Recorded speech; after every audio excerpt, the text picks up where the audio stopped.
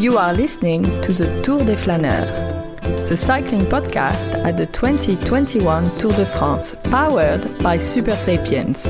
Energy management for committed athletes and coaches. Stage 5, today we are in Laval.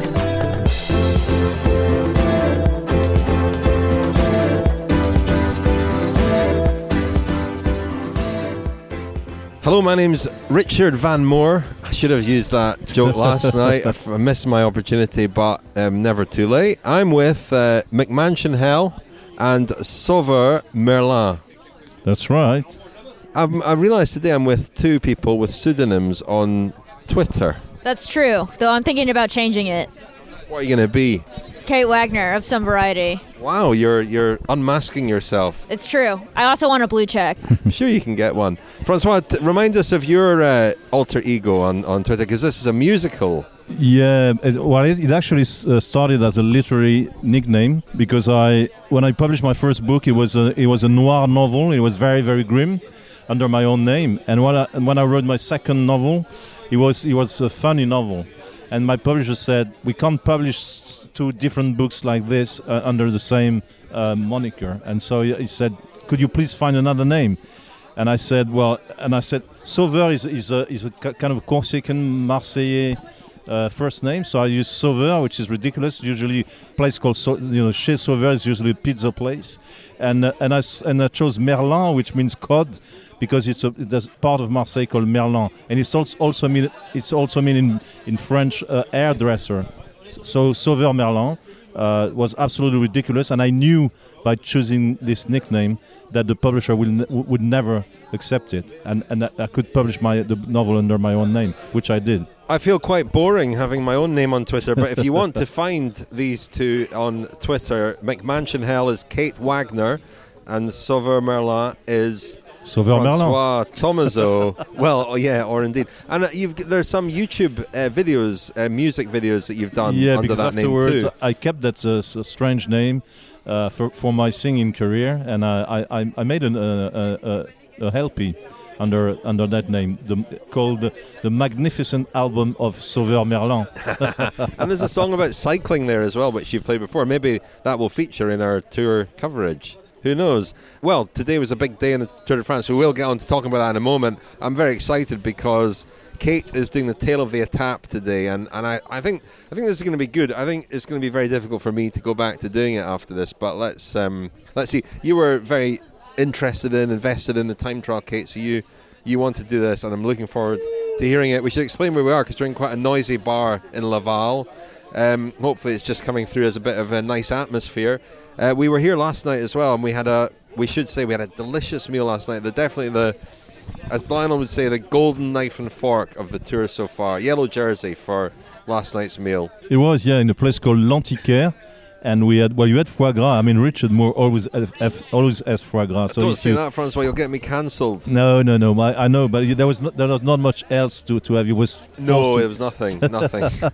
And I can't remember what we had, Kate. But we had cod. I know as the main dish, and as a starter we had a kind of guacamole with prawns. It was like a pistachio bread with prawns on it, and it was a nice creamy sauce that was kind of guacamole-like, but not like as tangy. No, it was excellent. I can't remember exactly what was in it, but it was excellent. And and for the wine, the wine was lovers, so good. We had the day before we had Sancerre Rouge, and this time we had Mentou Salon, also red, and which was excellent as well. Then I had asparagus risotto, and no animals were harmed in the making of that. That's for sure. Well, let's crack on, shall we, with the Tale of the Étape. Come on, Kate. Let's hear what happened today on the Tour de France, Stage 5. Well, let's start. So the day started out with UAE Team Emirates' Mikkel Bjerg, who is one of many Danish rising stars in cycling, which I'm sure Richard will talk about later. He took an early lead over Tony Martin for the hot seat at the beginning. Bjerg stayed there for a decent chunk of the day, holding off the likes of his teammate Brandon McNulty, who arrived at the line over 3 minutes down, bloody and battered after what seemed to be a pretty rough crash. Deceuninck Quick-Step's Matteo Cattaneo, who seems to grow stronger and stronger with each time trial he rides, would later claim that top spot, but not really for long. Meanwhile, the absolutely horrid weather wreaked havoc on not only McNulty, but another favorite, Stefan Bissinger of EF Education Nippo. I know because I was in the mix zone at the time getting fully soaked without an umbrella because I left it in Richard's car. However, despite this, EF was truly one of the strongest teams of the day, with Bissinger, Magnus Cort Nielsen, and Nielsen Powless all having a run at the hot seat, the latter of whom was actually successful.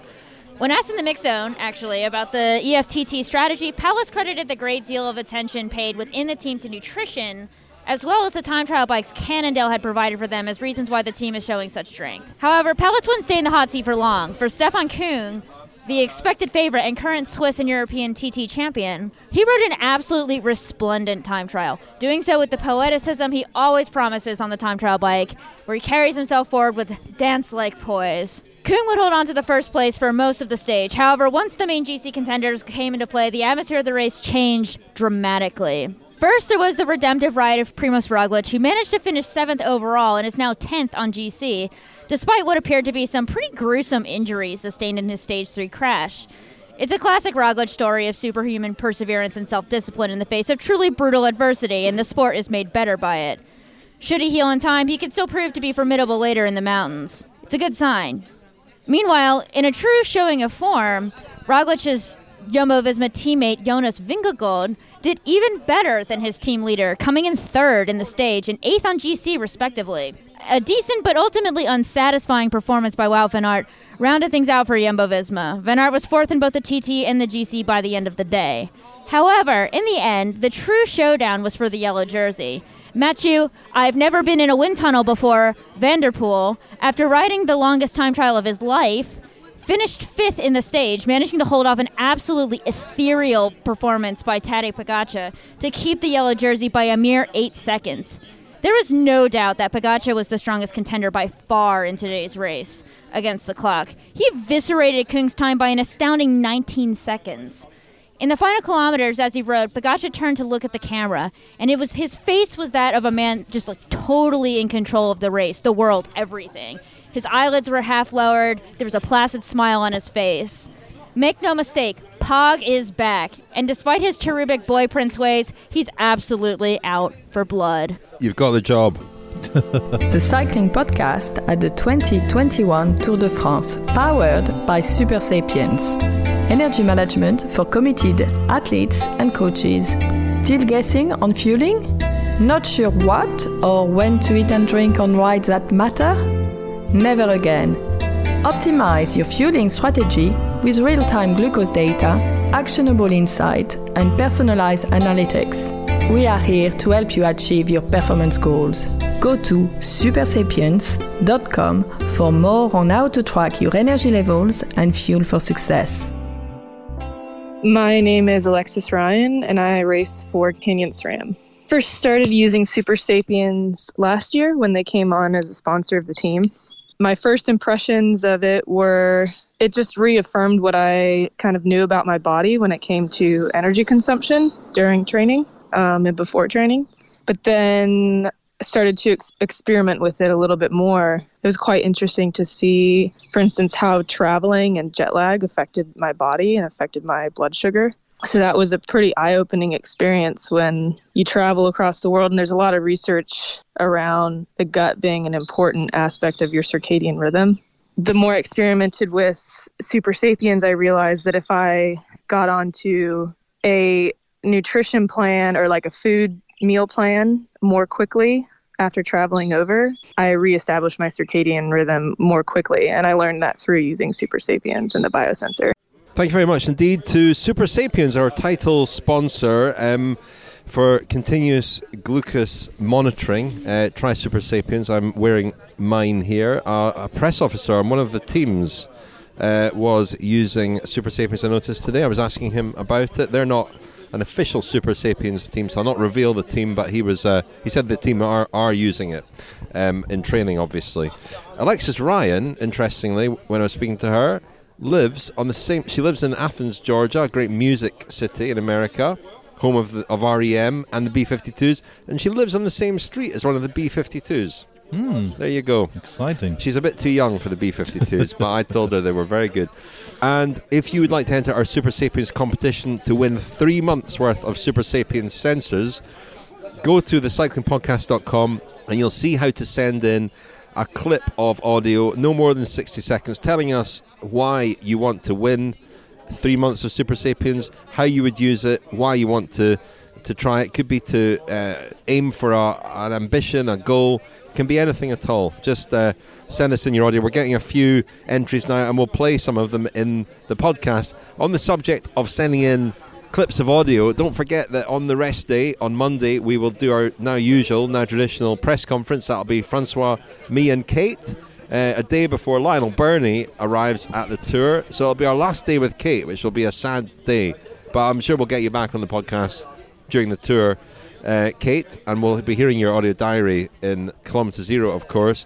But if you'd like to send in a question for the press conference episode, email us, contact@thecyclingpodcast.com. So, folks, it was all about Tadej Pogačar today, wasn't it, really? It's funny what a time trial, isn't it? Because different stories reveal themselves through the day, and there was a point today where I thought EF were the story, because, and it's all about timing. They did pack the higher, there were some surprising performances, I thought, from them. Magnus Cort ended up 12th in the day. In fact, he beat his team leader, Rigoberto Urán, by 1 second.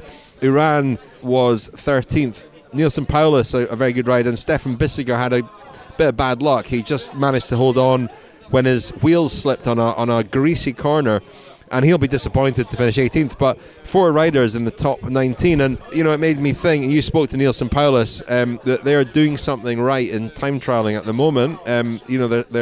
Their kits are interesting, the bikes are obviously interesting, they're doing something right. But then, of course, when the later riders come, the story changes completely. And had Mathieu van der Poel not been in yellow and had done that sort of time earlier in the day, we'd be going, oh my God, that's incredible. I mean, there's so much emphasis now on wind tunnels, equipment, position. Time trial specialists are really devoting their entire career to being faster on a time trial bike. And here's a guy who, if we're to believe what we're told, has never been in a wind tunnel, doesn't train on his time trial bike, hasn't ridden many time trials at all. But as I think we saw with Julian Alaphilippe a couple of years ago when he was in the yellow jersey, when you're in the yellow jersey and there's so much at stake, you can produce a performance like that. Well, he said afterwards, after the race, he said it stayed up until midnight with his team mechanics to fix the bike in the best possible position. So, he knew he really wanted to be up to the situation. But Francois, that's like, revising till 3 o'clock in the morning the night before an exam. That's right. Yeah, that's right. If you don't know it now, you'll never know it. He's cramming. It's the cram session of his life. Yeah, but I mean, he did that, and the mere fact that he did that proves how much this yellow jersey means. There are two things when you wear the yellow jersey. It kind of pushes you, as he said, beyond your limits, but in the same time you have a duty to be up to the jersey you have on your back.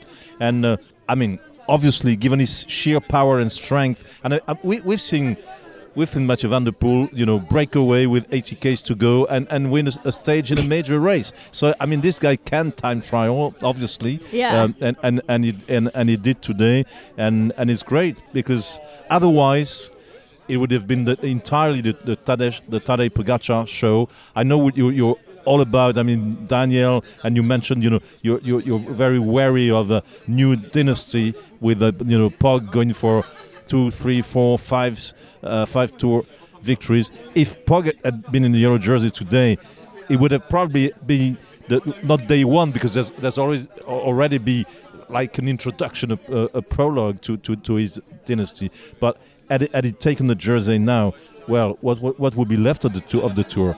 Not much. Ooh, that's spicy. No, it's interesting with Van der Poel, because the way, like I said earlier on the podcast, the way that he rides is just completely and totally with his heart. And he's a smart guy too, don't get me wrong, but he commits himself so totally to his task. It's so satisfying to watch him. It was so satisfying to watch him as we stood there in the mix zone, getting kind of still sprinkled with rain. The way that he just crouched over that bike and just put every single watt of his body into it, knowing and holding Pog off by 8 seconds. It's like nothing. I mean, it's like Francois said, you can totally tell that it means something to him. But also, I mean, cyclocross and time trials are both like 30 minutes essentially of insane top watt effort. Now, those are two very different, ways of riding. Cyclocross, you're talking about, you're also running, you're also going upstairs, you're bunny hopping, you do have all these bike handling techniques. And, the bike handling is a big part of it. It was a nasty day. A worse bike handler would have eaten it if they tried to put as much watts into the time trial bike in the way that Van der Poel did without having the extreme skill to control and navigate around those corners.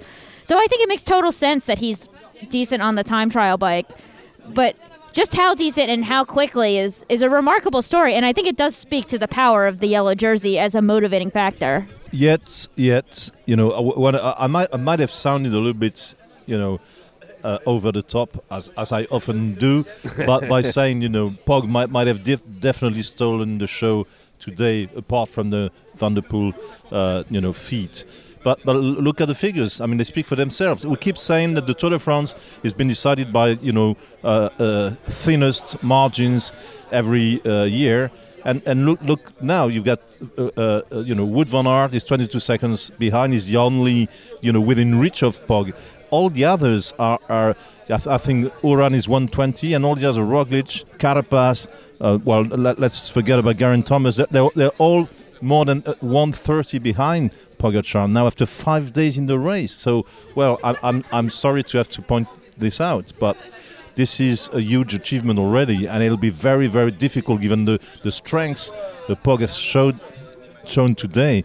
It will be very, very difficult for these guys. Most of them have been involved in crashes as well, so it takes time to heal from that. I don't want to sound, ominous, but But you are. I mean, our friend Ben Lowe of VeloViewer, VeloViewer provide the route profiles that we put out every day on social media. Thanks very much to Ben and VeloViewer for that. But he pointed out today that this was a much tougher time trial than it maybe looked on paper. And the time gaps kind of bear that out. They were huge, really. I mean, yeah, Pogačar took 19 seconds out of a specialist, Stefan Kung, but going back through the field, the 10th place rider, Alexei Lutsenko, is a minute down. These are pretty big gaps. And as you say, Francois, on GC now, there's very clear daylight between Pog and his GC rivals. I mean, if we exclude Van Aert and I think Alaphilippe too on today's evidence, I don't think he's going to mount a challenge. Jonas Vingegaard at a push is the closest GC rider, and he's not a GC rider. Well, there's Uran, sorry, I do apologise to Uran. Uran is 129 down, so 121 down on Pogačar, so he's 121 ahead of his closest kind of GC rival, really, I would argue. And the others are considerably further behind. Yeah, not a good day it was a very good day for Vingegaard.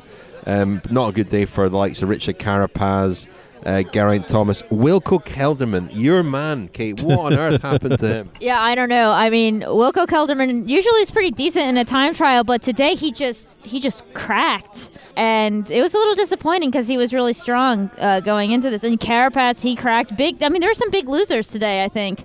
That's cycling, but I was surprised really at how badly Kelderman did. Even Geraint Thomas, who was just wounded on a shoulder wound, when you put all that weight on your shoulder in the time trial bike, I mean, it's really painful. Like, even he did better than Wilco Kelderman. Like, astonishingly bad.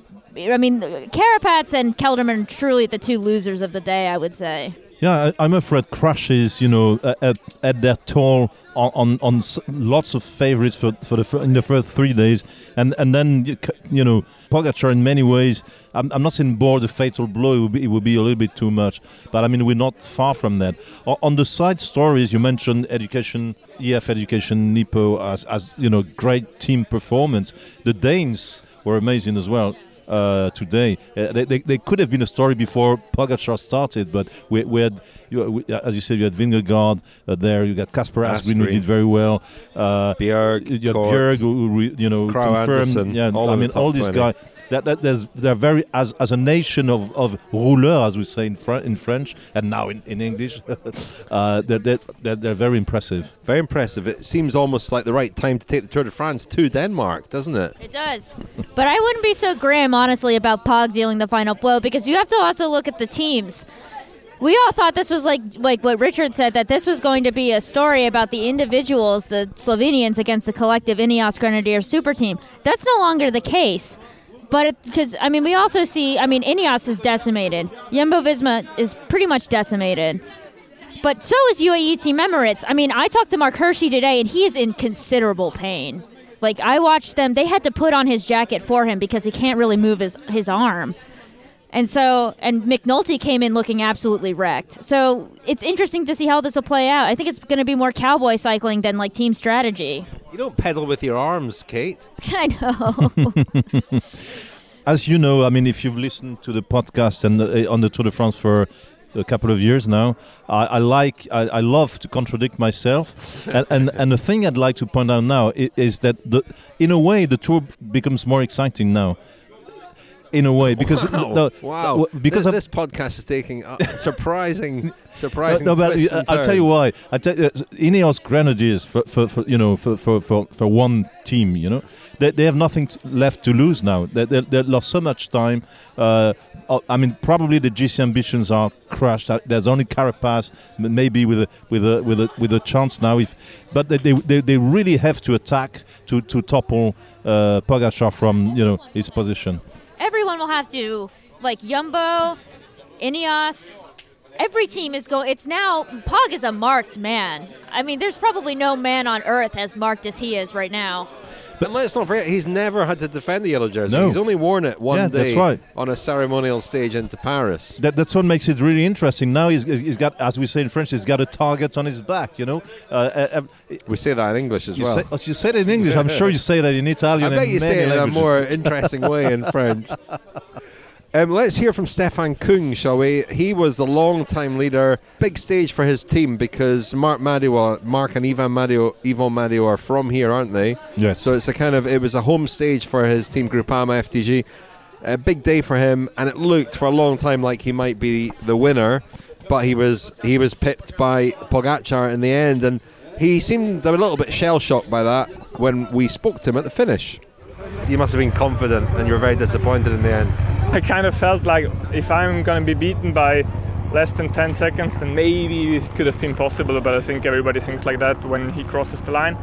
Although 18 seconds, I did a really good ride, I did a really good performance. Everything was on top, my material was on top, I knew what I had to do, and I've just been beaten by a stronger rider today, so hats off to Tadej, and I'll fight back in the second TT. Are you surprised by the level of his performance? Because I guess there were a few rivals for you today. Maybe he wasn't the top one. No, honestly, I was more scared of Wout van Aert because it remembered me a little bit of Tirreno Adriatico when I was sitting in the hot seat for a long time as well, and then he came last and he beat my time.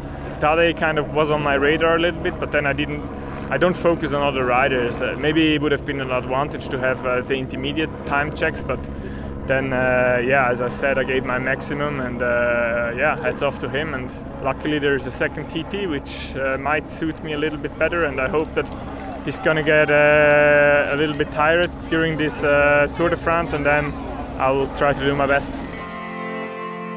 Science in Sport is supporting the cycling podcast at the 2021 Tour de France. Science in Sport, fueled by science. Science and Sport for their support of the cycling podcast. Very grateful to them. If you'd like 25% off all your Science and Sport products, go to scienceandsport.com and enter the code SISCP25. SISCP25. Francois was waiting there to say it, but we'll save that for another night. And a reminder that we're running our Super Sunday competition. Guess the winner of Sunday's stage accurately, and your name will go into the Cycling Podcast casket. And if you are the name that's pulled out, you'll win £80 worth of Science and Sport goodies. But thanks very much indeed to Science and Sport. Once again, their support has been absolutely crucial to us for 5 years now. We should hear from Chiro. We had an email, a very nice email from someone called Lorna Walker. Thank you for your email, Lorna. I very much appreciated sentiments contained therein. And you also said in your email that you wanted to hear from Chiro. Chiro's only here until the Alps, so I caught up with him briefly at the finish today. I've found the lesser spotted Ciro, only on the Tour de France for a week, so I'm glad to have grabbed you, Ciro. We've had a special request from a listener to hear from you. Lorna, I'm very happy to have read your mail, and I'm very happy to know that you want to listen me in the podcast. Lorna, I must confess that you are not the only one. I have, I think, a crowd more or less as Alaphilippe in France or the Shark in Italy, not less. Lorna Walker, that is. She sent a very nice email. Much appreciated, Lorna. And one of your requests was to hear from Ciro. Ciro, we started off on the coast. It was a bit cold up in Brittany. We saw the sea in Brest. You're going as far as the Alps. It's not the perfect sort of first week for you in terms of the course, is it? Not perfect, Richard, but it's my opinion. It's better to have a cold on the sea than having marvelous sunshine in the mountains. So I'm happy of this big start in Bretagne, yes. And who are you shadowing here, Ciro? Sonny Colbrelli riding well. The Shark is here. How's the Shark getting on? I mean, in my opinion, he's going ahead thinking about the Olympic Games, you know.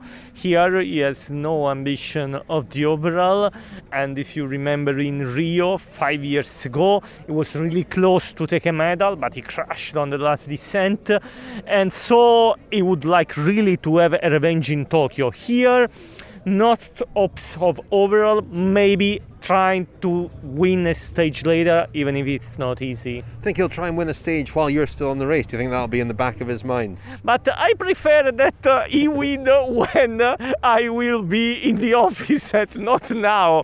Because, you know, if he wins, I have to write really a lot more.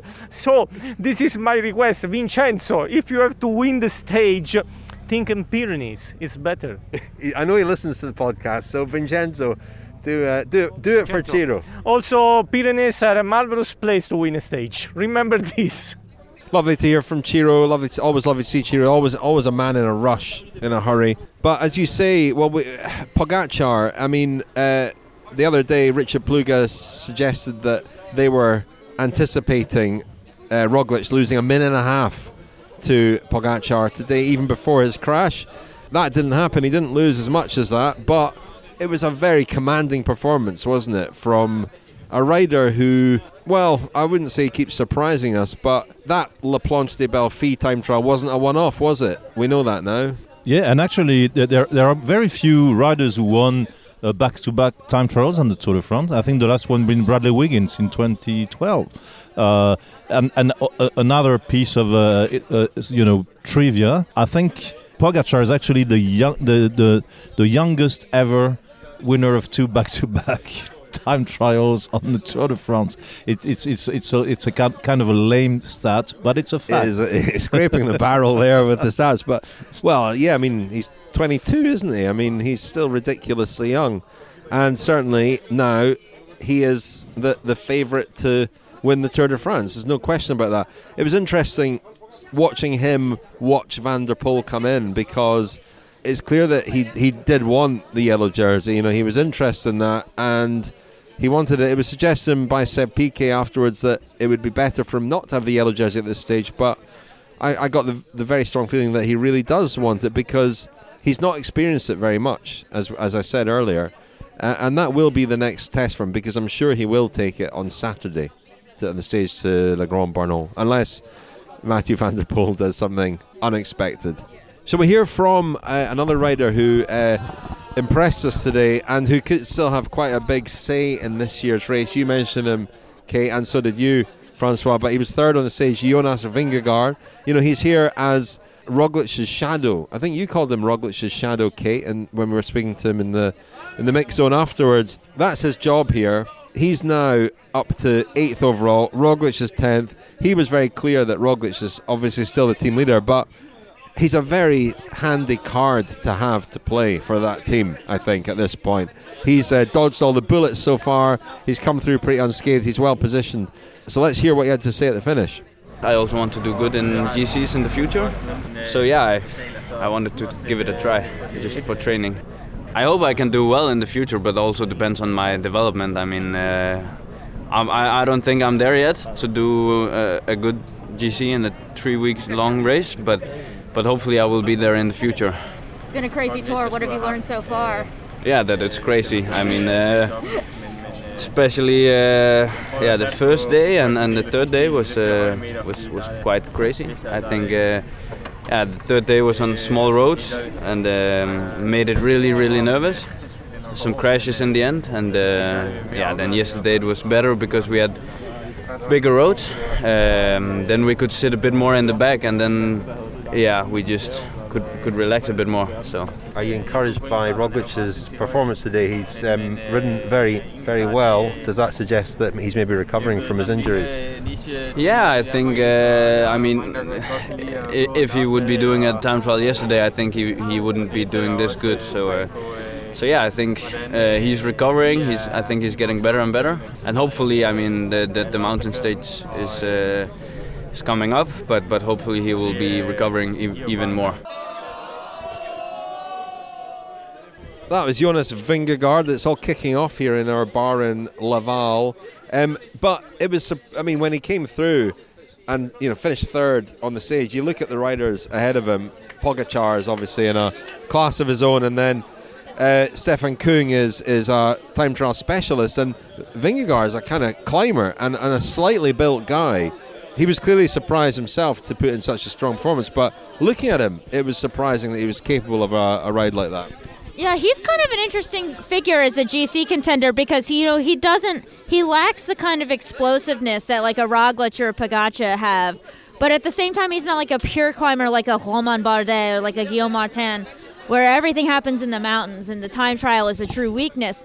He's interesting because he's a climber truly at heart, but he also is a very talented time trialist. And it's interesting to see that without the kind of explosivity we've come to expect from GC contenders in the current modern era. Any other odds and sods from today, Francois? Wout van Aert, I think, was disappointing and disappointed, just didn't have a good day. Geraint Thomas, I mentioned last night that after a similar-ish injury at the Giro a few years ago, he still produced a very good time trial. He didn't today. He said he woke up feeling terrible.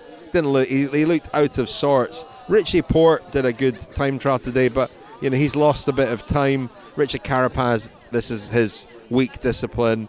I'd say Geraint Thomas is out of it, but Richie Porte and Richard Carapaz could still have something to say in this race.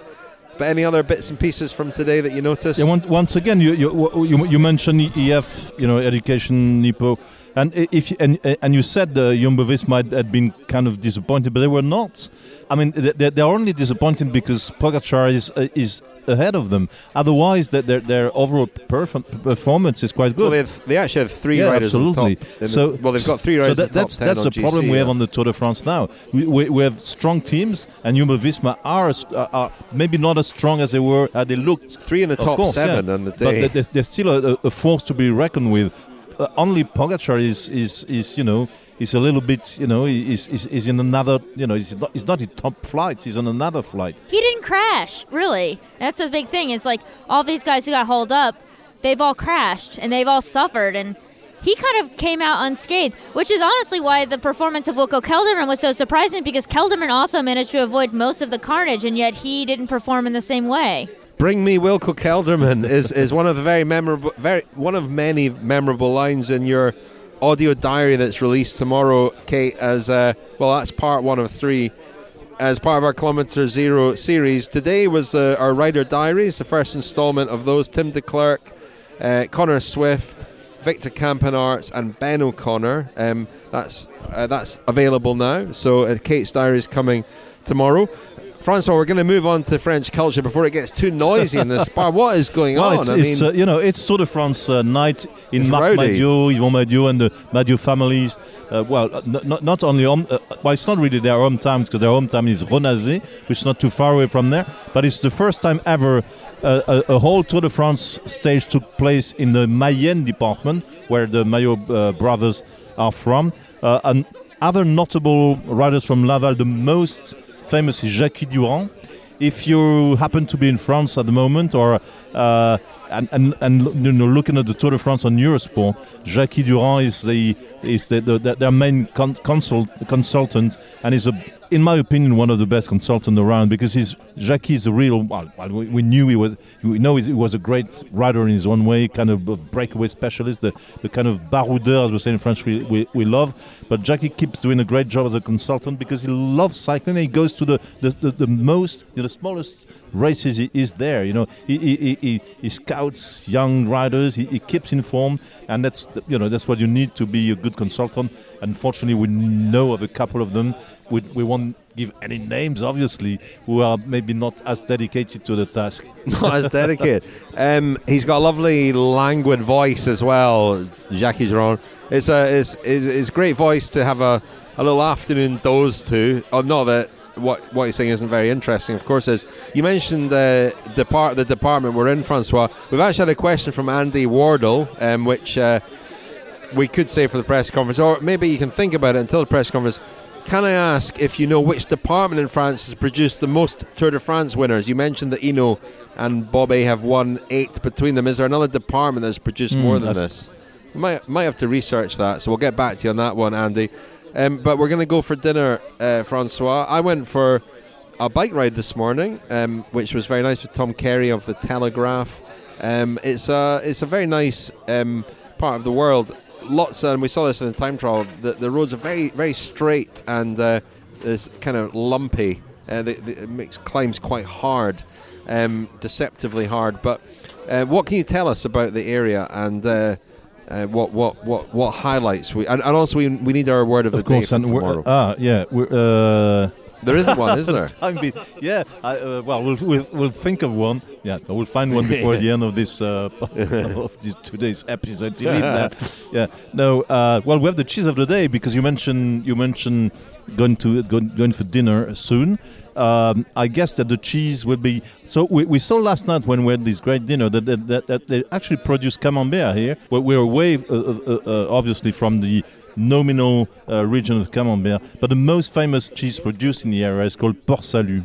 And Port Salut was produced by monks in the old days, and it was so popular because it was an abbey called Port Salut, and it was so popular this cheese that it was copied by many other monks and many other farmers and producers. And in the end, the monks decided that to prove, that they should a kind of label of their cheese, and they sealed their cheese with the word Port Salut on the cheese. And there's a French expression now, c'est écrit dessus comme le Port Salut, meaning it's written on it like Port Salut. The problem these poor monks had in the long term is that the appellation Port Salut was bought by an industrial firm, and this industrial firm started producing Port Salut. They tried to the monks tried to produce more cheese. In the first half of the 20th century, but for health reasons in the 1960s and for sanitary reasons, all the norms you have, they actually couldn't go on anymore, and they went bankrupt.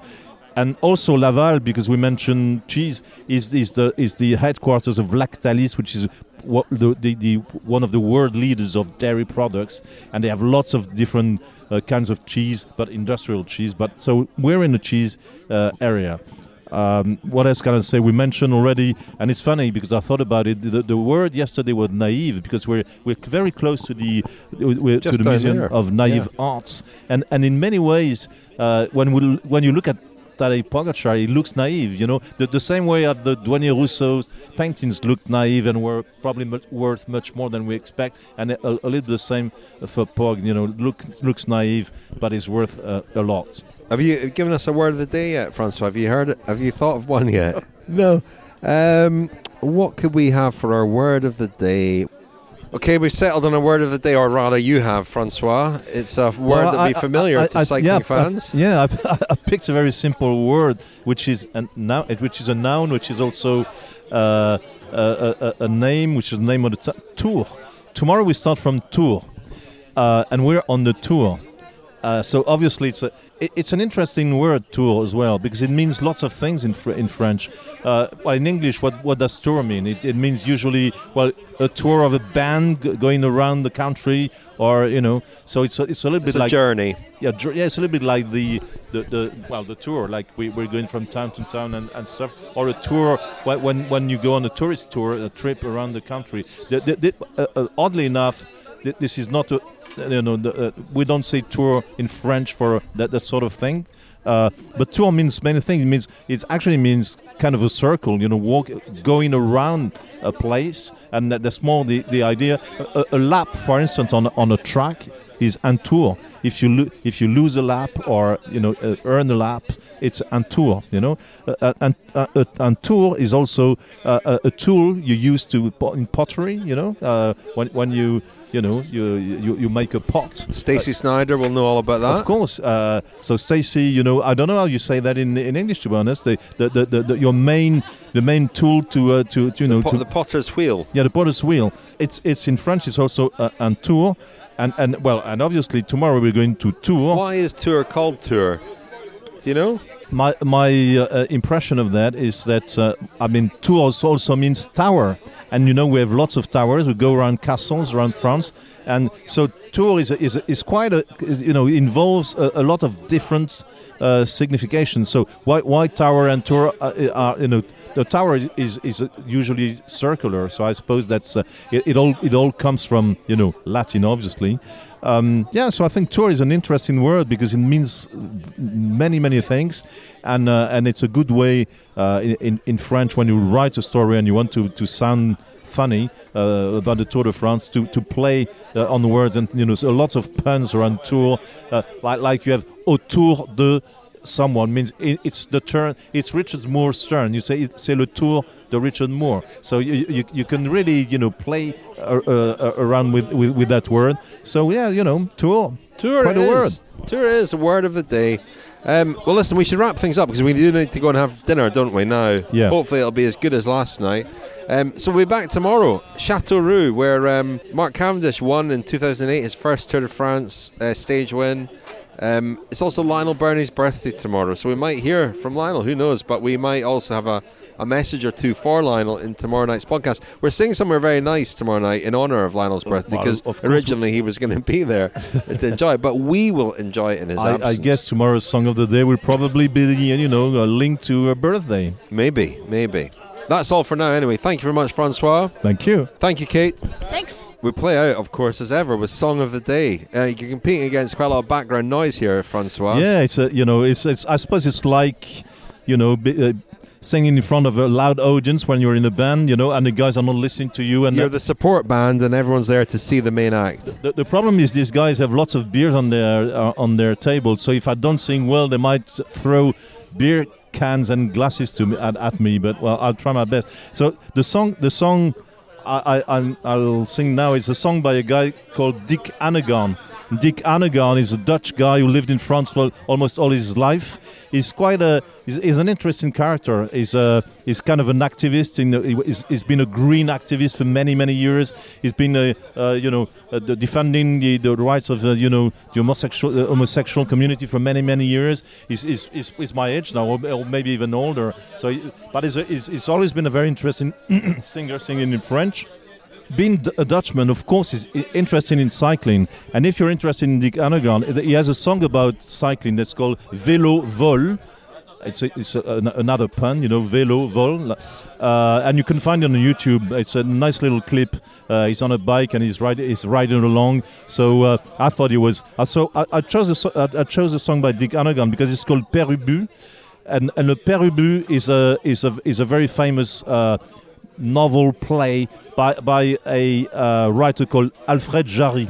And Alfred Jarry lived at the beginning of the 20th century, and he was in Laval. He was a pupil, a student in the local high school, and he was one of the pioneers of surrealism, and he really shocked the town of Laval and his teachers at the time when he wrote this book called Le Père Ubu, and it's really a classical literature. It was really it's very strange work of art, pretty shocking for the time, but pretty shocking for now as well.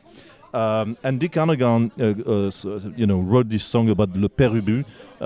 It was kind of satire of the bourgeois of the time, and this is what Le Père Ubu by Dick Hannigan sounds like. Dans un pays pas très loin d'ici, dans un pays plat, aussi plat qu'un plat, aussi petit qu'un petit confetti, il n'y avait pas de loi et chacun pour soi. Il avait un tout petit zizi et un gros cul, le père Ubu. Sa madame était une femme infâme et toute dodue, la mère Ubu. Bêtes et méchants, les deux emmerdants, n'aimaient que l'argent et la crème Mont Blanc. Ils avaient un plan pour un coup d'état, pour un clou d'éclat, avec un bazooka. Mais il avait un tout petit zizi et un gros cul, le père Ubu. Sa madame était une femme infâme et toute dodue, la mère Ubu. Standing ovation from the bar, please.